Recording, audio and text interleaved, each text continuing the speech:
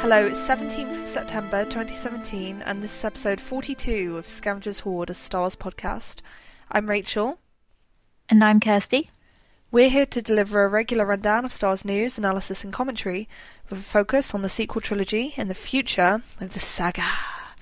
So Kirsty, how has your week in Star Wars been? It's been good. There's been lots happening. There has indeed. Very good news in my opinion, but we will get to that when we get to it. Yeah, obviously the big news of episode 9, but we've also had some tidbits about things like novelization release dates, and it's just, as we get closer to The Last Jedi, it feels like there's more of a steady trickle of information. So exactly. Although the novelization stuff was a bummer because that was news to say they're not coming out until March 2018. Yeah, I get why they're doing it, because obviously it's to prevent spoilers like leaking, which, it's understandable, but I really enjoyed reading the Force Awakens novelization just after seeing the movie. Yeah. Because there's loads of little goodies in there, aren't there? It expands on what you see, and there are things that were originally in the script that they take out, and you just have more of an understanding of what's going on in the characters' minds. So presumably it's to kind of coincide with like a Blu-ray release or something like that, but I wonder if it's going to affect the sales, because I feel like the momentum and hype would have died down a little bit. Yeah, I really would have thought it would damage the sales big time, but I guess we'll see. I'm not sure how big the market is for novelizations generally anyway. I'd have thought they'd only really appeal to like the hardcore Star Wars fans, really, because most people, like, if they want to experience a film again, they'll just wait until it's out on digital download or DVD. They won't like buy the novelization. It's not like the 1970s where you'd buy the novelization because you were never going to see that movie again otherwise. Yeah, I don't know. I was looking forward to reading that. I mean, I still will, but it's a while off now, so. Yeah, exactly. And I remember one of like the first fun things in fandom. There were lots of fun things in fandom, but like literally in December 2015, straight after The Force Awakens came out, one of the most enjoyable things was seeing quotes from the novelization for the first time. You go, oh my god, this expands on my understanding so much. It's really cool. So yeah, don't get that magical experience so much, but I'm sure like there will be lots of other goodies to tide us over, like the film, for example. Oh yeah, for sure. There's going to be lots going on, so yeah, it'll be good. How's your week been? Yeah, no, it's been really good. It feels like the JJ news for episode 9, spoilers, came out a long time ago though. It's crazy. It's been less than a week. It's not that long ago, but I think I've just been so busy in my normal non-fandom life that yeah, it just feels like a distant memory. But yeah, it's good, and I've been reading Phasma, and yeah, it's been a pretty good week overall. Yeah, I've got more into Phasma as well, and I'm enjoying it more than I thought I was going to. Oh good, has it picked up for you? I know at first you were a bit iffy on it. Yeah, well, I guess maybe it's just a matter of me being stubborn, but I was like, I don't know how accurately this is titled, because it seems to be more about these other characters than Phasma herself. Yeah. Which is not a problem, because I'm enjoying those characters, but I'm just wondering, by the end of the story, am I really going to have much better understanding of Phasma than I do already? Or is that just kind of besides the point, and you just enjoy the story on its own merits? Yeah. No, that's really how I'm feeling. It doesn't feel like it's much about Phasma at all. And the only thing I'm learning about Phasma is that she's really ruthless and self-centered, and she cares for no one but herself. And I don't feel like that's a huge nugget of information, if that makes sense. I guess it depends on how well this might line up with what Rian Johnson has in store for The Last Jedi, and whether there's a part of that incorporates that characterization of Phasma. Yeah. Whether there's some level of betrayal, or she goes against orders because she's so intent on getting Finn or something like that, Yeah. No, like you say, a lot of it is going to be about seeing how cohesive it is. So if it feels like it doesn't match up at all, then it's going to be like, well, that was pointless. So, yeah, we'll have to wait and see. Right, then to get to business, if you haven't done so already, please do rate and review us on iTunes. And if you have already done so, thank you very much. Muchas gracias. Yeah, we're close to 100 ratings now. Really? Yeah, thank you to everyone goodness. who's rated us. It's so wonderful to see those. So I think we've got 97 at the moment on the US iTunes anyway. So yeah, it'll be exciting when we reach 100. That is genuinely amazing. Oh my gosh. Sorry, I shouldn't sound so shocked by this. So I'm the one who asks for the iTunes ratings People every actually time. listen to us. Oh my god, what? What You madness is sometimes this? forget, don't you? Because if you're talking to each other every week, it's like, oh yeah, we actually put this online and people listen.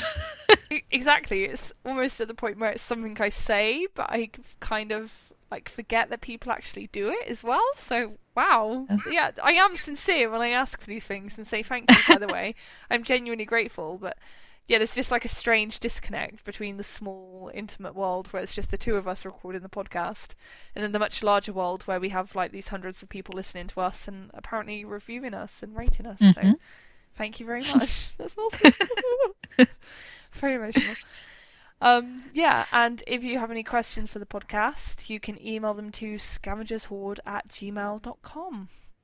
So, to move swiftly into news, the big news of the week, obviously, is that J.J. Abrams has been brought in as the director of Star Wars Episode 9, and the release of the film has been pushed back to December 2019. And so we have this report from the official Star Wars website.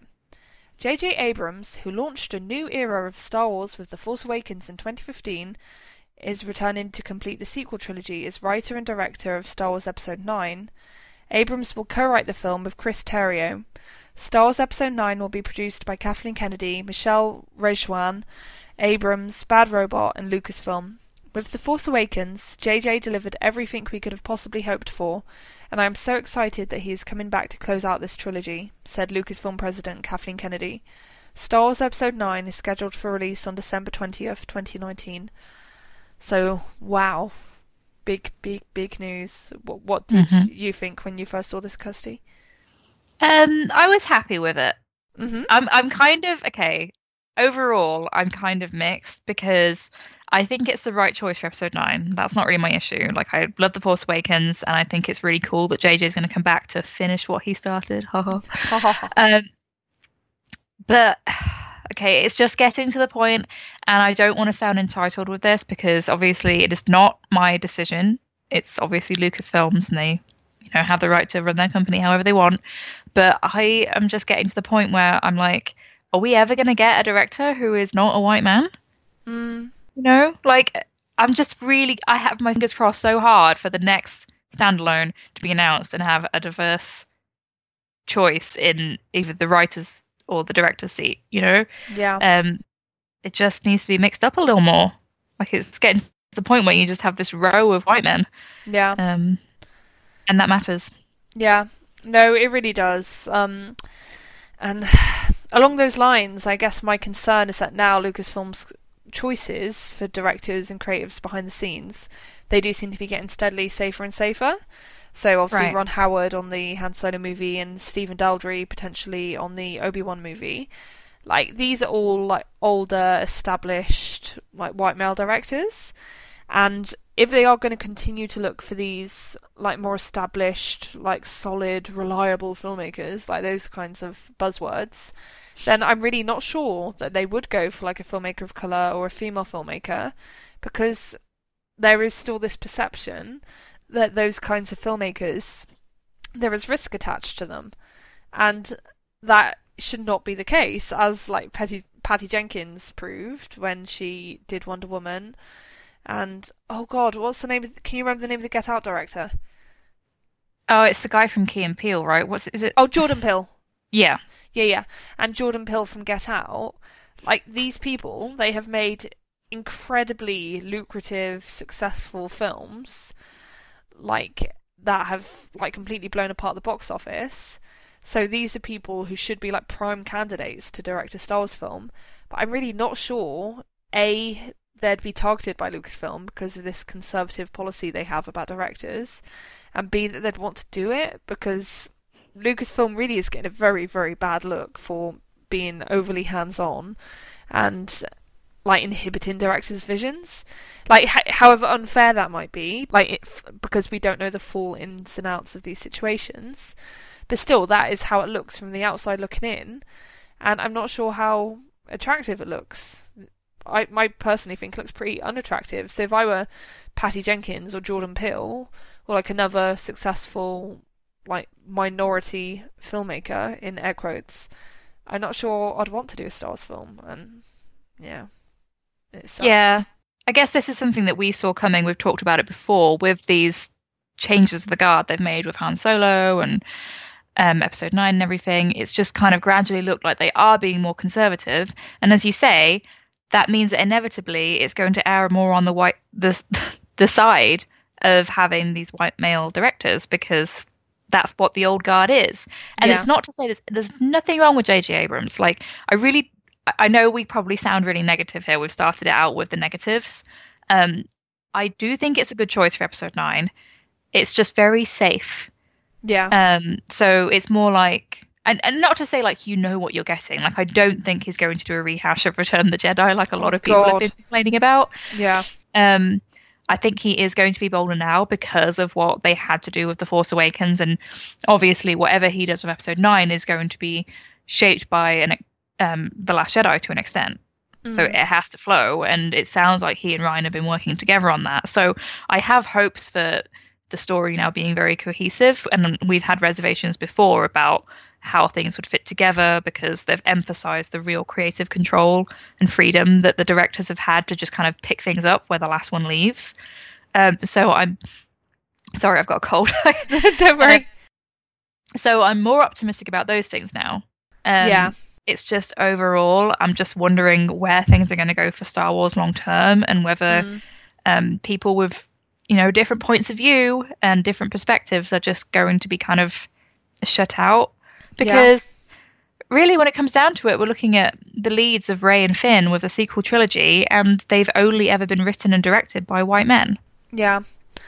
So I really do feel that, I do feel that there was interest in Lucasfilm and increasing diversity and getting more voices in, but I feel like all of those energies have been concentrated in areas that are far less risky, and there's far less depending on them. So, like the novels, for example, there's lots and lots of female writers working on the Star Wars novels right now. It's like Claudia Gray and Delilah S. Dawson and plenty of others. So it's clearly not a problem in that area, but that is on such a radically different level from the movies. It's one thing to trust women as the creative voices behind novels, and it's another thing to trust women as the creative voices behind $100 million movies. And it seems like they're willing to take risks on them for the novels, but definitely not in the movies. And like you said, it's a shame and it is frustrating. It makes you wonder when it's going to change. Yeah, and I do want to say, again, like, I am happy that they do not have Colin Trevorrow anymore and they have JJ instead. I do think that's a huge improvement, and I'm so much more relaxed about where Episode 9 might go now. Yeah. So I'm really like, please don't think that we're just complaining for the sake of it, because we're not haters. We love JJ. Yeah. I'm just conscious of how the conversation's coming across. Yeah. Maybe we should have started with the positives. But yeah, like I do think it's kind of a good opportunity for him as well, really, because people have this perception of J.J. Abrams as someone who like is great at setting things off and then doesn't really deliver on those things that he sets up, like the big mystery box. But now he's going to have to address that, and I think he's going to go all out and be much bolder. Not to say that The Force Awakens wasn't bold in its own way, because I know that it's had its criticism of being a rehash. That's not something that I ever really subscribed to, and I think there were bold decisions both with the story and characters and the casting. Like, I feel like a lot of people now take it for granted that we have a black man, a Latino man, and a woman as the leads in The Force Awakens. Like, that's huge. That Hollywood doesn't do that very often, especially on not on something this big. So definitely. That's really huge. But yeah, it's just going to be exciting for JJ now, I think, because I feel like not that he's going to have like a chip on his shoulder and really feel like he has something to prove, because The Force Awakens was a huge success. But there's just been a lot of criticism and negativity towards him about it being just A New Hope again. Yeah. So I don't think he's going to go in the direction of just kind of, not that I would have thought he would anyway, but if he did go in that way and just made Return of the Jedi again, I think they'd probably never hear the end of it. Yeah. Exactly. So at this point, I also need to really, really drive home. I am thrilled that J.J. Abrams is doing this film.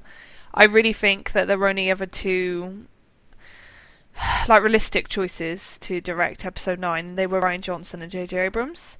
And like I say, I know we've obviously had the conversation about how I'd love to see a female director or a director of colour in that position. Like, I really think that given the limited time frame, they absolutely had to choose a filmmaker who had already been entrenched in like the planning of the sequel trilogy and already had a really good grounding in like the concepts backing it up and the ideas about what it should mean and the symbolism and the significance of everything. And in line with that, I think you can only choose J.J. Abrams or Rian Johnson. So the thing is, Colin Trevorrow, he was hired as the director of episode 9 in, I think, summer 2015. So he was on that project for over 2 years and he still hadn't started shooting. So that is 2 years to purely like come up with ideas and develop a story and to work on pre-production. No shooting or anything like that. And I think that to bring in a completely new filmmaker and say that they had to go through, in essence, that process in about 6 months, I think that would be way too much to ask of any filmmaker, and I'm not sure any other filmmaker would want to do it. It's such a challenging specific thing. You need someone with such a specific set of skills and experience that, yeah, I really am glad that J.J. Abrams is doing it, because The Force Awakens to me demonstrated that he had such a great grasp on what Star Wars is and what Star Wars should be. Because yes, it was a film that was very much about the past of Star Wars, but I also think it was about beginning to craft like a new vision of Star Wars and like how Star Wars can be updated and made fresh and relevant to the 21st century, as well as pandering to people's nostalgic visions of A New Hope. And I think he did that so well, especially through the characters and through the casting of those characters. Because, yeah, it's like you said, Kirsty, people forget that J.J. Abrams was the one responsible for casting John Boyega and casting Oscar Isaac and casting Daisy Ridley. He gave all these people their chances, and I also believe J.J. Abrams was the one who was only interested in The Force Awakens because he wanted to make a film about a female Jedi. And that alone proves to me that he has a real commitment to seeing through Rey's story and keeping her as the central focus of these films. So I must say, one of the things that bothered me with Trevorrow was I kind of got the sense that he was sometimes pandering to like what people wanted him to say. So like he'd say, "Oh, I love Rey, she's so amazing, blah blah blah," but I don't know, maybe I'm being too cynical, but it just always felt a bit false to me, and like he was just repeating a party line rather than saying something that came from the heart. Does that make sense? I feel like yeah, I mean, it's a different relationship with the character, isn't it? Because JJ and Kasdan created Rey. Yeah. So yeah, JJ's going to be attached to her and want to do her justice, and likewise for Finn and Poe and Kylo and everyone. So yeah, like as you say, for Star Wars, when they sign on to these projects, they're in it for several years, especially over a trilogy where everything has to be connected and make sense. So it really was probably realistically just going to be between Jay and Rian. And I think we've heard from Deadline. There's a strong rumor that Rian was initially asked and he said no. Yeah. Which makes sense. Like we were saying last week, we would really love for Rian to do it because he seems to have such a cool grasp on the characters and everything, but he probably needs a break. Yeah, exactly. It's like, I love Rian, but I can't for a single moment say I don't understand that decision, because he must just be completely shattered. And however much they could lighten his load in terms of publicising The Last Jedi, he would still need to be heavily involved in terms of the promotional phase for that film. So he'd effectively be doing two jobs at once, and then he'd only have like 6 months to write a script and do all the pre-production, and it's just not plausible. So yeah, like, and J.J. Abrams, he hasn't directed anything since The Force Awakens, so he's had a nice long rest, so he should be, in theory, like all re-energized and ready to go again, which is great, and that's how it should be. Yeah, and I'm sure he's had ideas from the very beginning of where things might go. Mm-hmm. But I've seen a lot of people, especially fans of the prequels as well, have been like, "Oh, great, we're going to get more of the whole practical effects thing." I think a lot of that was just kind of marketing, from probably dictated by Disney, and JJ obviously went along with it and was part of it because he was kind of a spokesperson for the movie. Yeah. But it was like one of those things they really kind of had to do in terms of the general public's attitude towards the prequels. Whether that's justified or not, I know people have their own perceptions of the prequels and whether you liked them or what you liked about them. And I just think it's going to be different this time around, because The Force Awakens, he really had a difficult job with kind of getting people to get excited about Star Wars again. Not people who were already Star Wars fans, because obviously people who had known about it from the beginning were very excited about the new movie and everything. But the general public, who in general did not love the prequels, I think they had to sell it to them. So they did have to emphasize the more original trilogy aspects of the story and the franchise. Yeah, totally. I think that's exactly what was going on, to be honest. Like, it was as much about the publicity campaign as J.J. Abrams himself, or how he would have chosen to market his movie. Because if you look at the marketing for The Last Jedi now, it's completely different. Like, yes, there is some stuff about, oh, look at our practical creatures and stuff, isn't that cool? But that has really taken a back seat, and it's so much more about the character dynamics and the character relationships. And I think, honestly, that's the aspects of his film that J.J. Abrams is most interested in as well. It's just he wasn't allowed to talk about those things because they were so paranoid about spoilers and ruining the movie for people that they could only talk about the most surface level aspects of it. And it so happened that the practical effects line was a good go-to point of reference, because that doesn't spoil anything, and it also pleases those people who really needed to be won over. So yeah, I really don't think we're going to see that again, because I don't think that was something that J.J. Abrams even wanted, and I think he's going to be completely intent on crafting in Episode 9 that is very unique and very different from Return of the Jedi, and it really shows like progression and shows like a new direction for the saga, because I honestly don't think he'd be interested in coming back purely to remake Return of the Jedi. Why would that appeal to him? I think he said after The Force Awakens came out that he was kind of done with reboots, that he wanted to focus on original things now. Yeah. Because that was kind of what he was becoming associated with. So the fact that he's coming back, I think it means he must have a strong idea for what he wants to do. Yeah.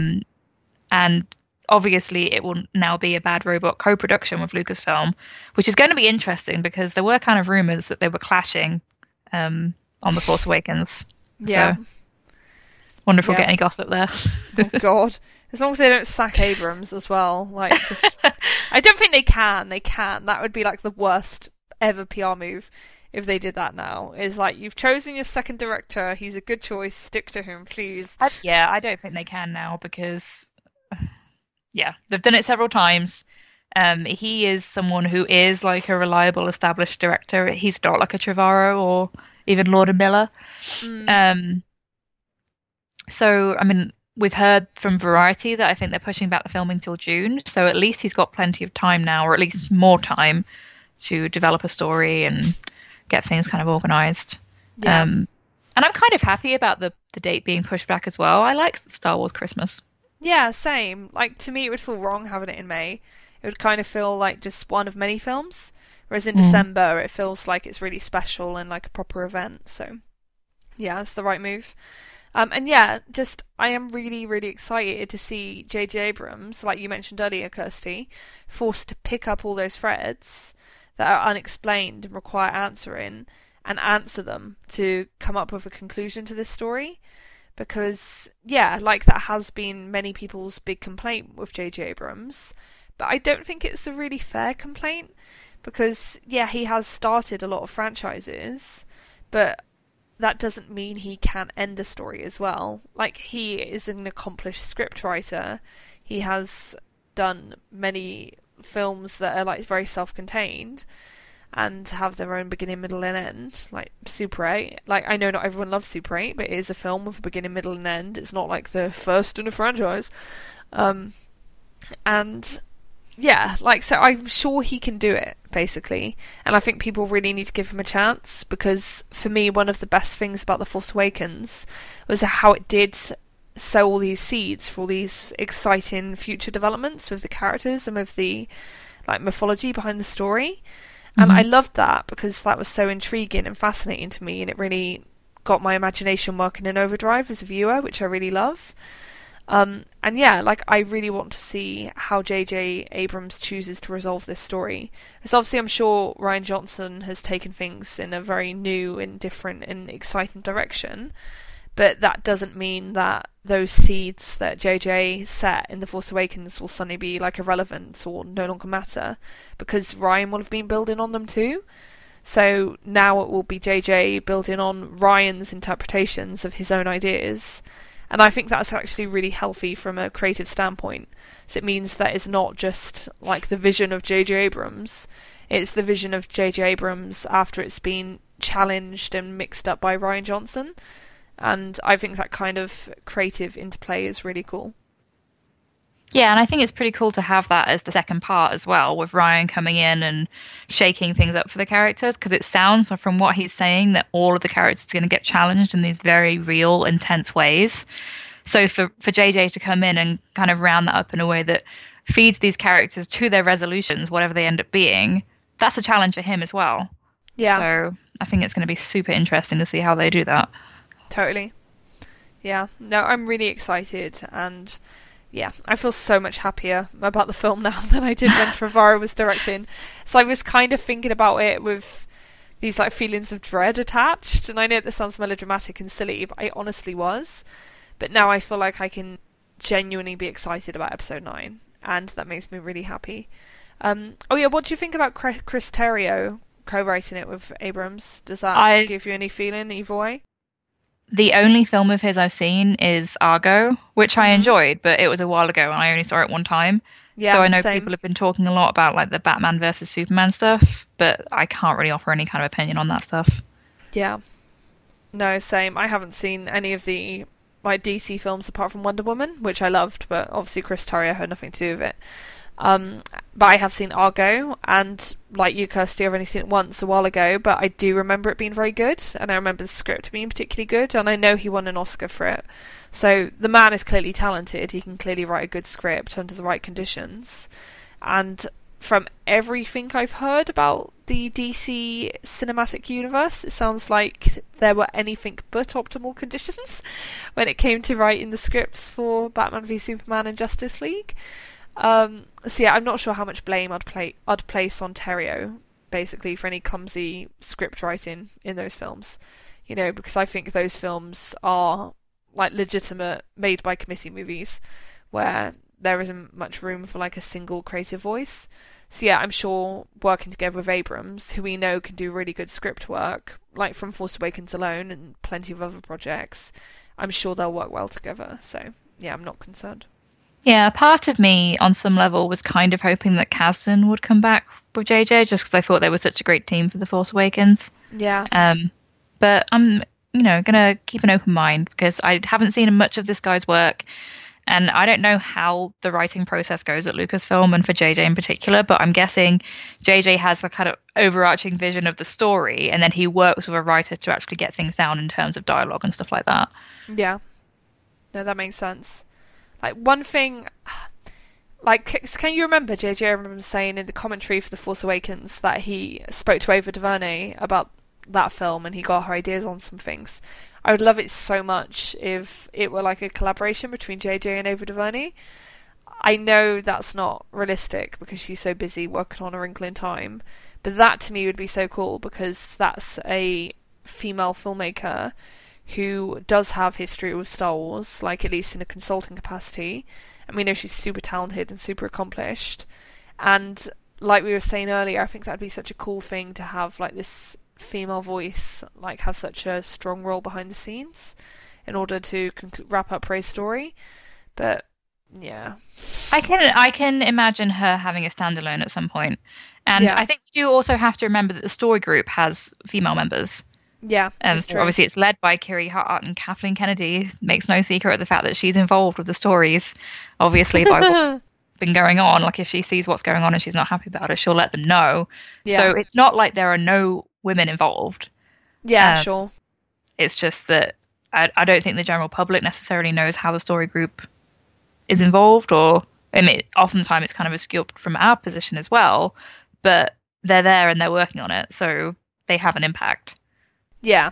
No, totally. I don't mean to like diminish the role of the story group at all. I guess it's my understands that they're not really like the authors of the story. They don't have like the level of creative input that a screenwriter would. So it's like quite a different thing. I know they obviously have a say and they have influence, but they're not generating the story themselves, if that makes sense. They're more like they're in a consulting capacity. Is that wrong? I might be misunderstanding what they do. It's very vague. Like, I was listening to a Slash Film podcast a few days ago, and they were talking about the story group's role. They'd got a question about it, and Peter had invited Pablo on, but he'd said no. And you could tell that Peter wasn't really sure either, because it's kind of like this. They don't really talk about it that much. Yeah. But they're very keen to emphasize that no, they don't dictate to directors what the story is going to be. So I guess maybe, like you say, it is more of a consulting thing. But then, I don't know, like I was looking at the extras on the Rogue One Blu-ray, and Kiri Hart was speaking like very passionately and like very clearly had been strongly involved with the story of Rogue One.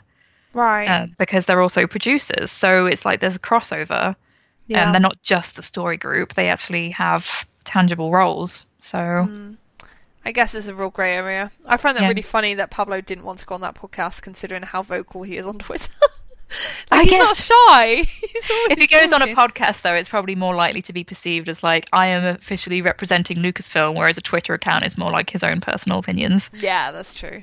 That makes sense. Bless. Right, on the subject of Slash Film, that actually makes a really good segue.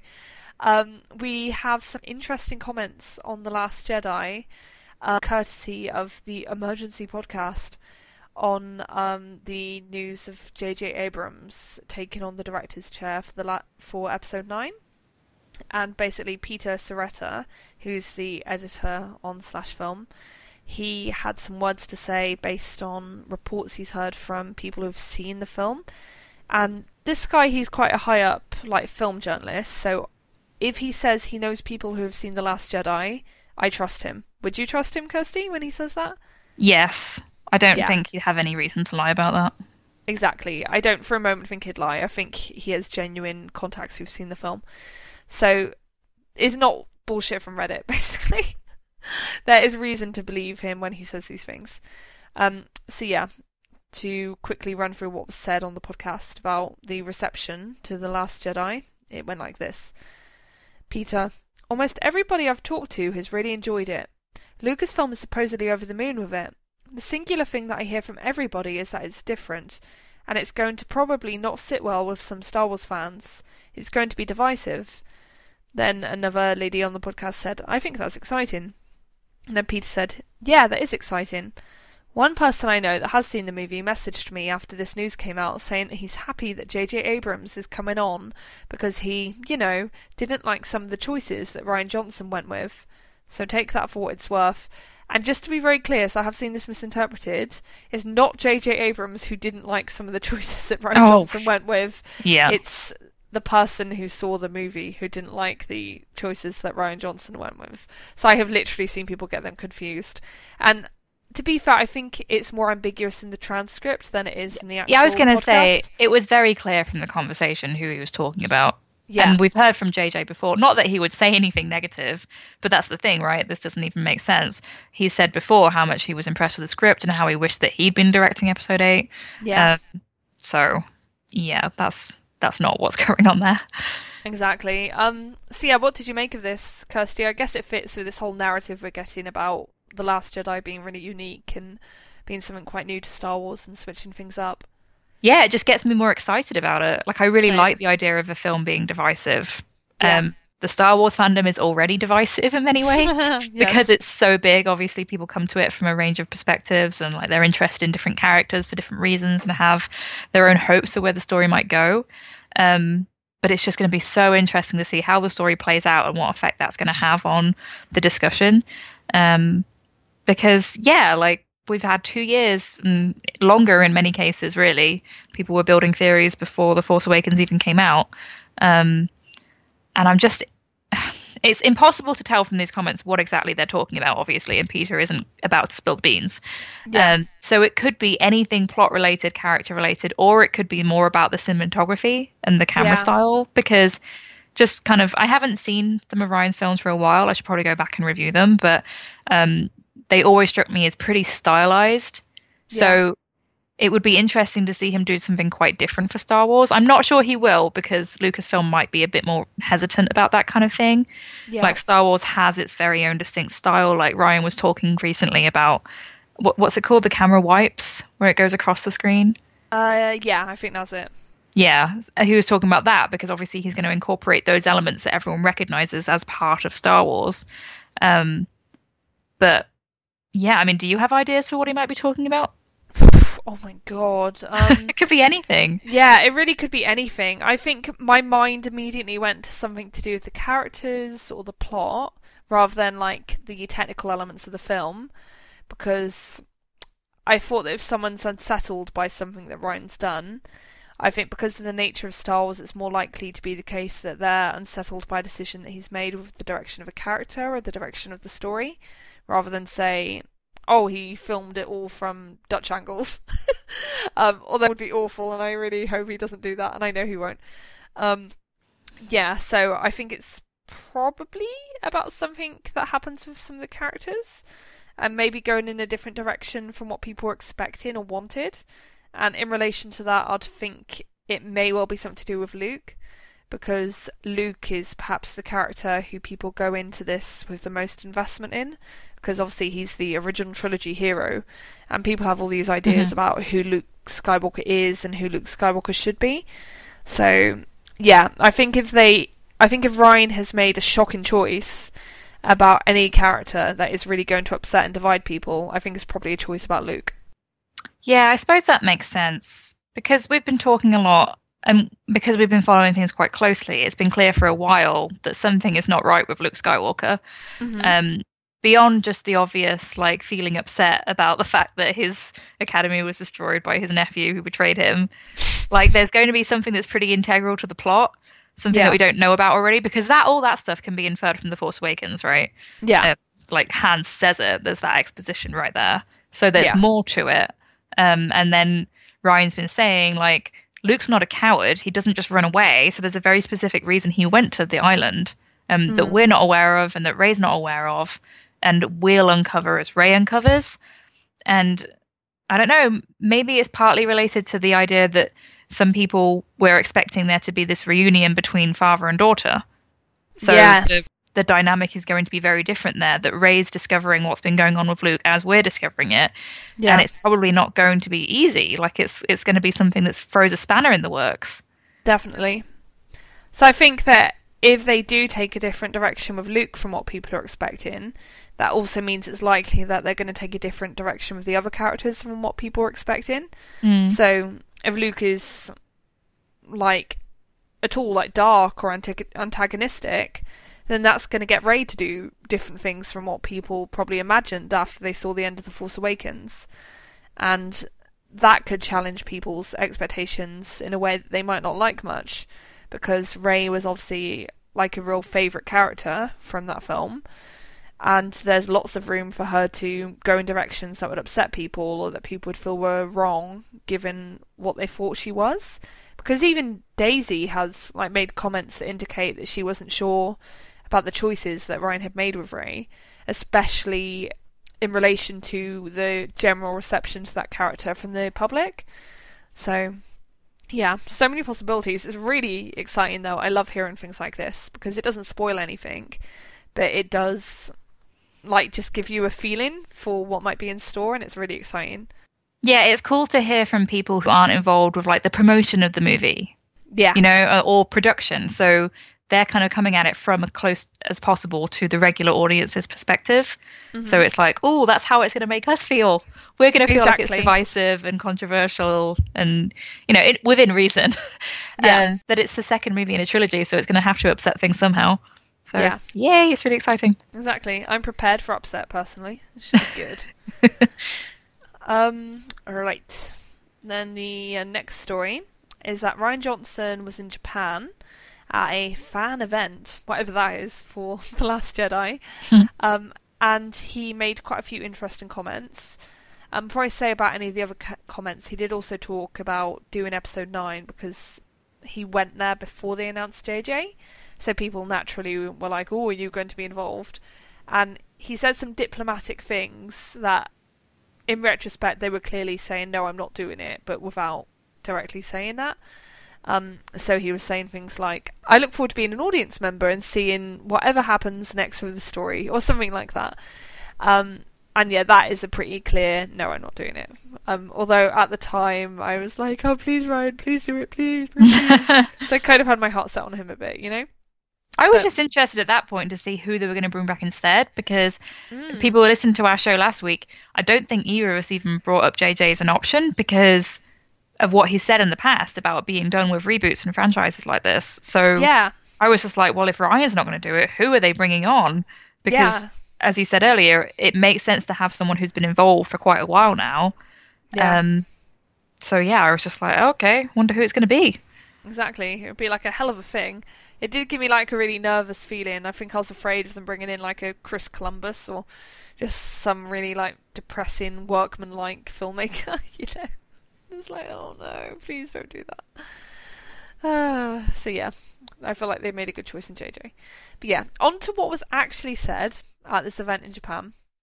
He made comments about various different characters and like gave a few little tidbits of information. Yeah, I think what I'll do is I will go through the quotes one by one and then we'll talk about them all in turn, just because I think they're all quite interesting and there's things to say on each. So, talking about Kylo Ren, Ryan said this. Kylo Ren was another thing that instantly hooked me into The Force Awakens, and that was one of the things that JJ created that was so interesting. A villain who is layered and complex, and he isn't Vader, at least not yet. You can really see his weaknesses, and you can see that he's petulant, that he's not mature, and that's very, very interesting to me, and I really enjoyed writing that character. You'll see that in this film, we find the cracks in his armour, and we split them apart, and try and see deeper into Kylo, and what makes him tick. Oh, I love this quote so much. I really like that visual. Yes. Because we have the cracked helmet in the teaser, right? Mm-hmm. So I feel like that's the kind of thing, when we first saw that, it seemed like the obvious symbolism. So it's kind of nice to get that confirmed, that it's going to be about really getting to the core of his humanity and what makes him tick, like what really is his emotional state in the aftermath of what happened with The Force Awakens. Yeah. Exactly. Shirtless scene confirmed. Sorry. No, that is not a sincere takeaway from this. But yeah, no, it's so interesting to me, and it's really like going against what so many people expected from the character. I think so many people wanted the character to like man up and like just stop showing his emotions and to stop being weak after killing Han Solo, and it seems like we're going to actually get the opposite, and that we're going to see those cracks deepen, and that we're going to see more and more of his humanity and what's going on beneath the surface, and I love that. That's my jam. Oh yeah, same. Every time Ryan speaks about Kylo and the other characters as well, I just get more and more excited about what he's done. Exactly.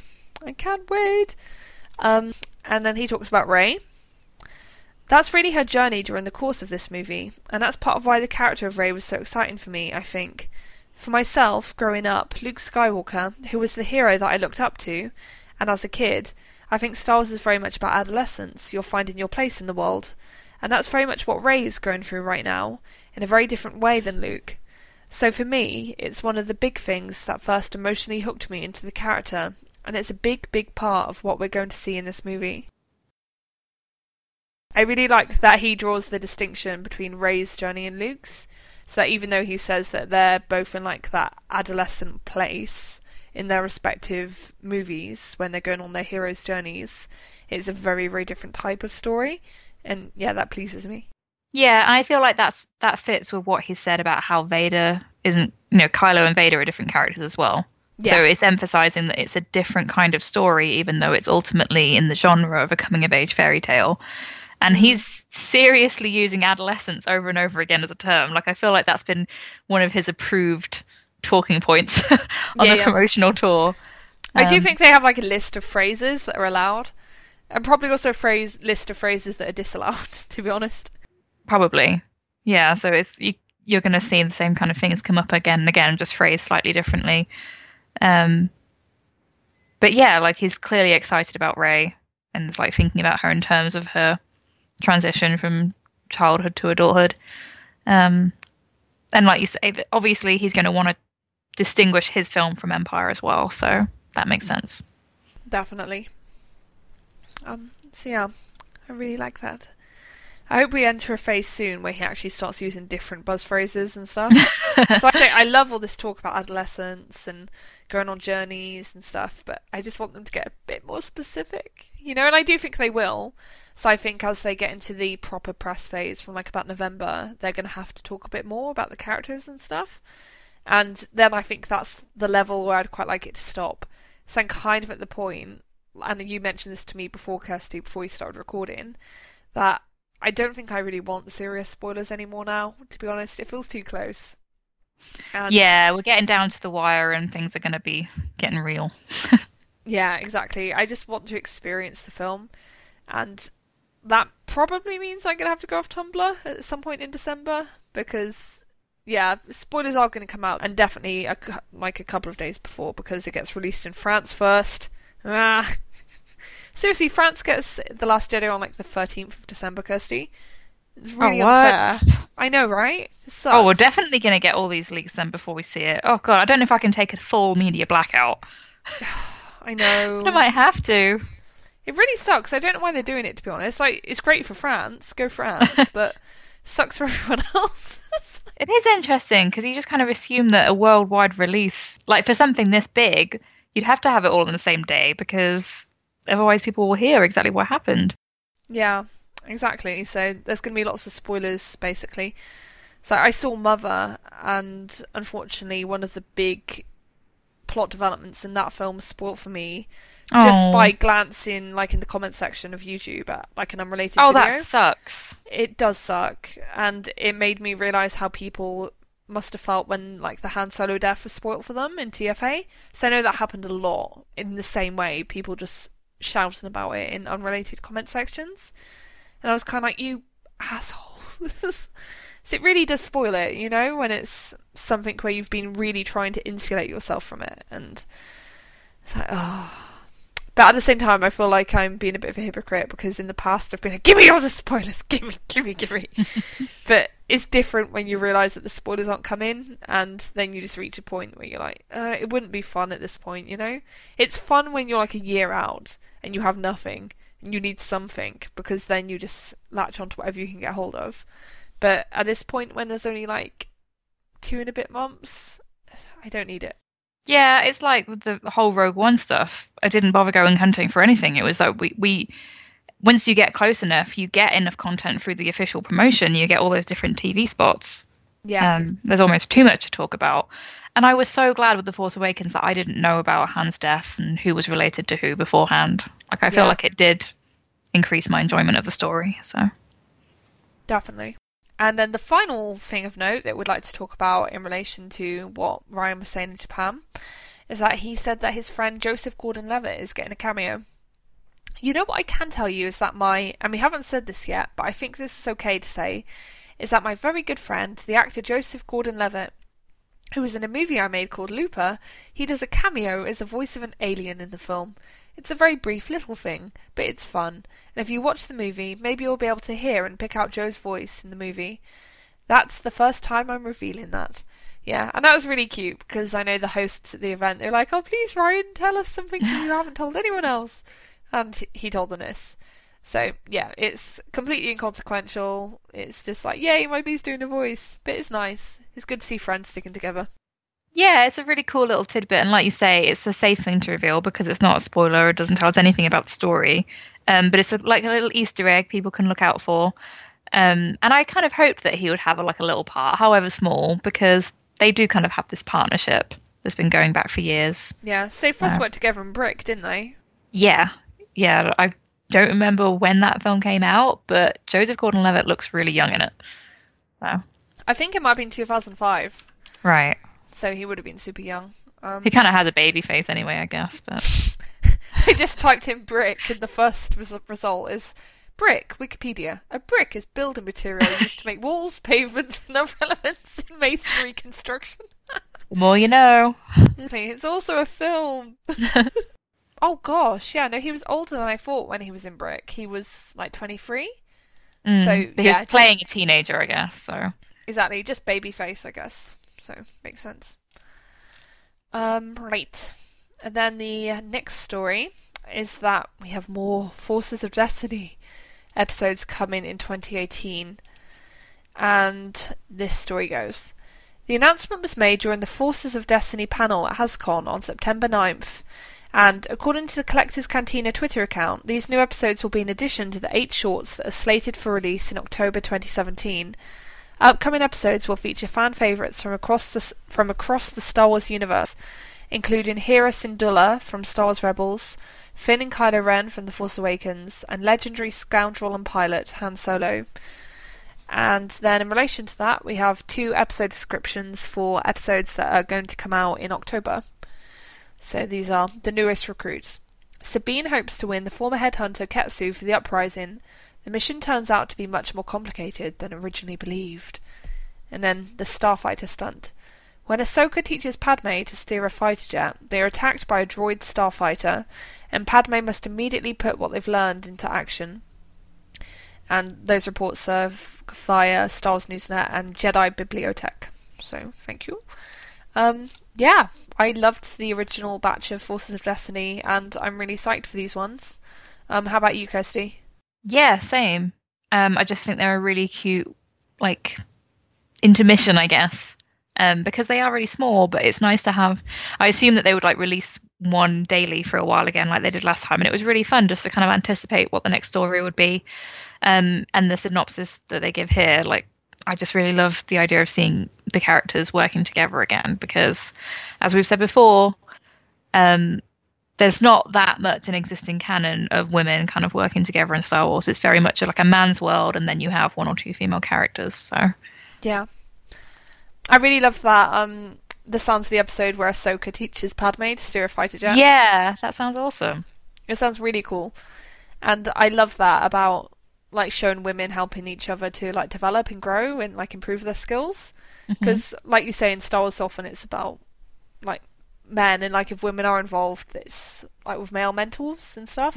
So it's really nice to see like women picking each other up and helping each other out. In terms of the characters that are still to come, it's very intriguing that Kylo Ren will be appearing in a Forces of Destiny episode. It seems that he'll be appearing in one of the 2018 episodes. And there have been dolls of him and Rey packaged together, so it looks likely we're going to get a Forces of Destiny episode of the 2 of them, which is very interesting, and I can only assume that it will be a Last Jedi tie-in episode, because I can't conceive of any way in which you could get a Kylo and Rey working together scenario from The Force Awakens. Oh yeah, well if you look at the dolls, they're wearing those costumes. Yeah, exactly. They're wearing the Last Jedi costumes, so yeah, I think it's a no-brainer, basically. Yeah, and I think we heard already that the one with Finn and Han Solo would be them with Rey as well. Yeah. Probably, I mean, obviously that would have to be in the Force Awakens timeline, so it's probably just like a little interlude of them on the Falcon or something like that.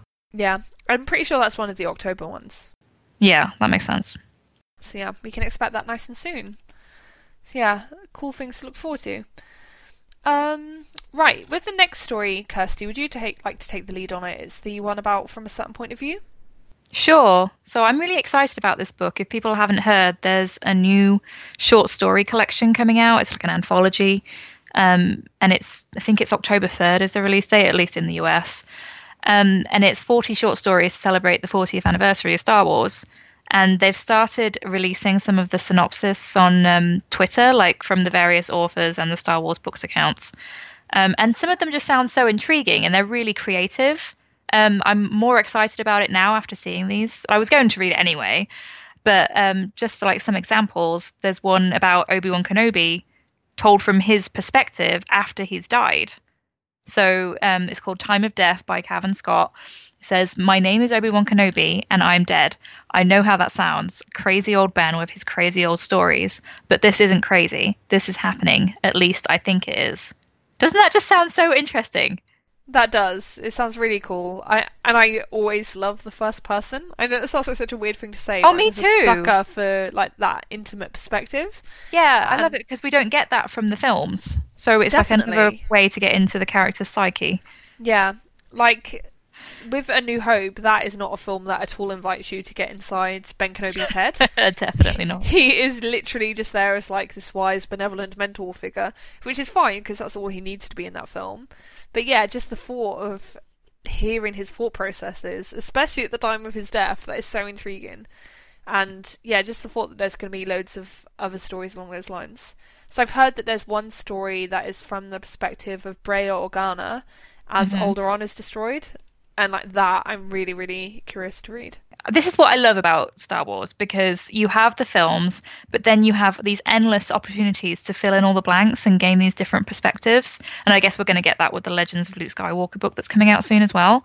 Hmm. Um, but yeah, like seeing this event from Obi-Wan's perspective after he's died, are they going to have him reflect on the fact that it was Vader and Anakin who killed him? Mm. Like that's just an insight that I never thought we would get because it's kind of silly because you know that he's a Force ghost afterwards, so it's possible, but it's just like an element of Obi-Wan that you didn't think would be explored. Yeah, definitely.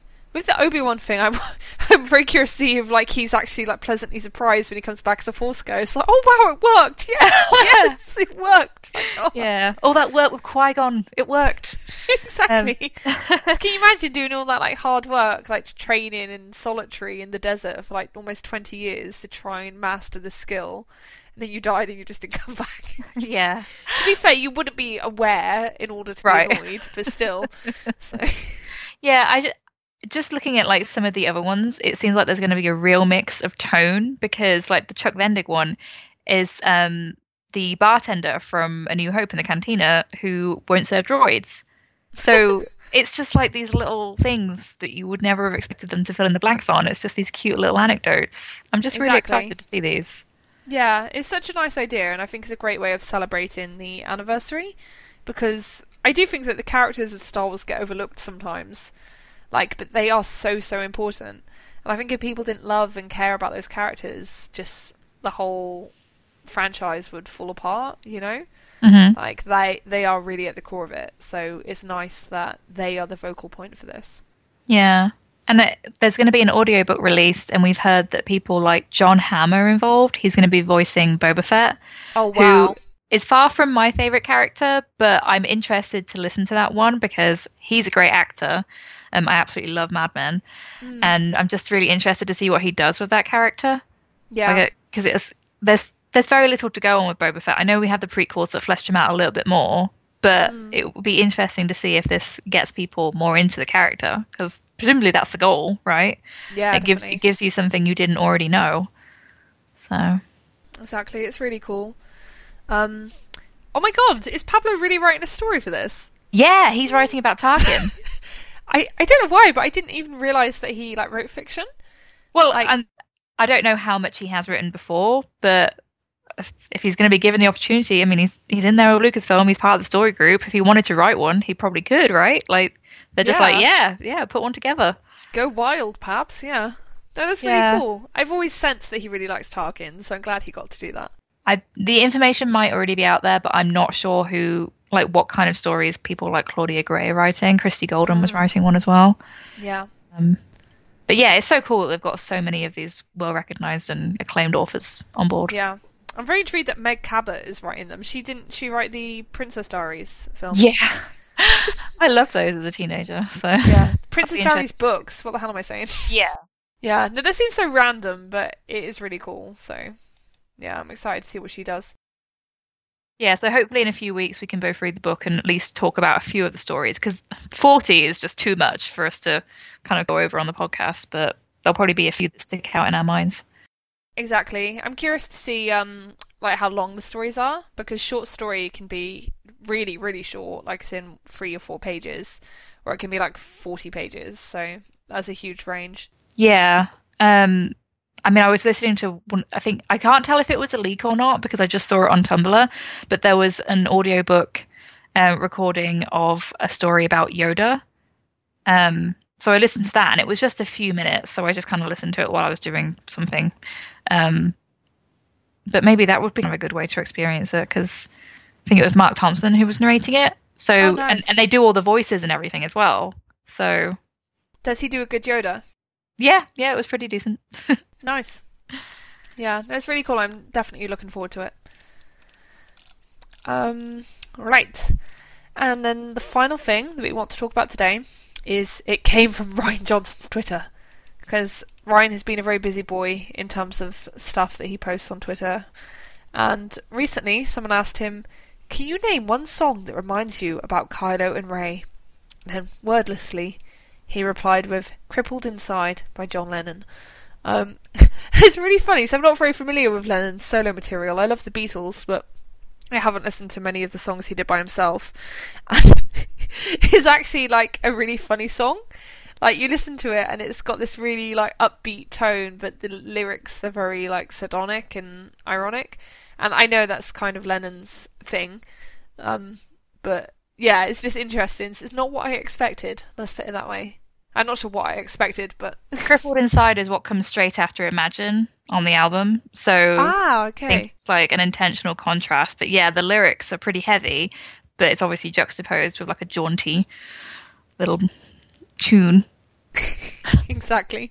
Yeah, I love that Ryan even answered this. It's like, what the hell?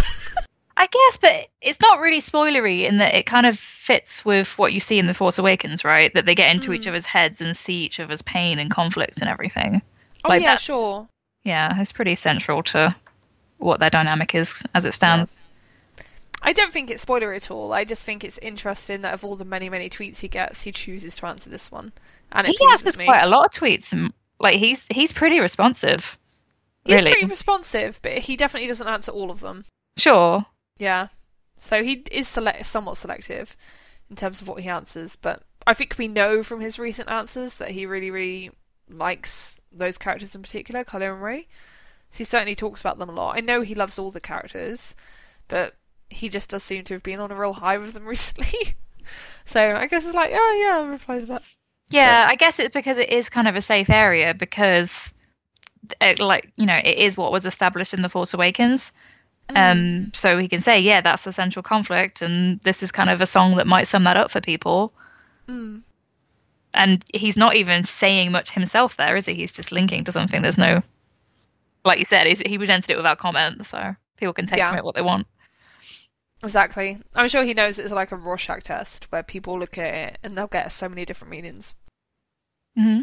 Like, I've seen some people point out that Crippled Inside is about the rivalry between Lennon and McCartney. Well, I mean, one line was.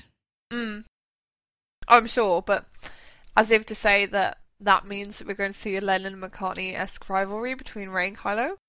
What, that they were like creative geniuses together, best pals, and then like one felt betrayed because one left the band, and like we're resentful of each other. Okay, like the whole thing with Rey and Kylo is that they weren't close to begin with. That's kind of the reverse, right?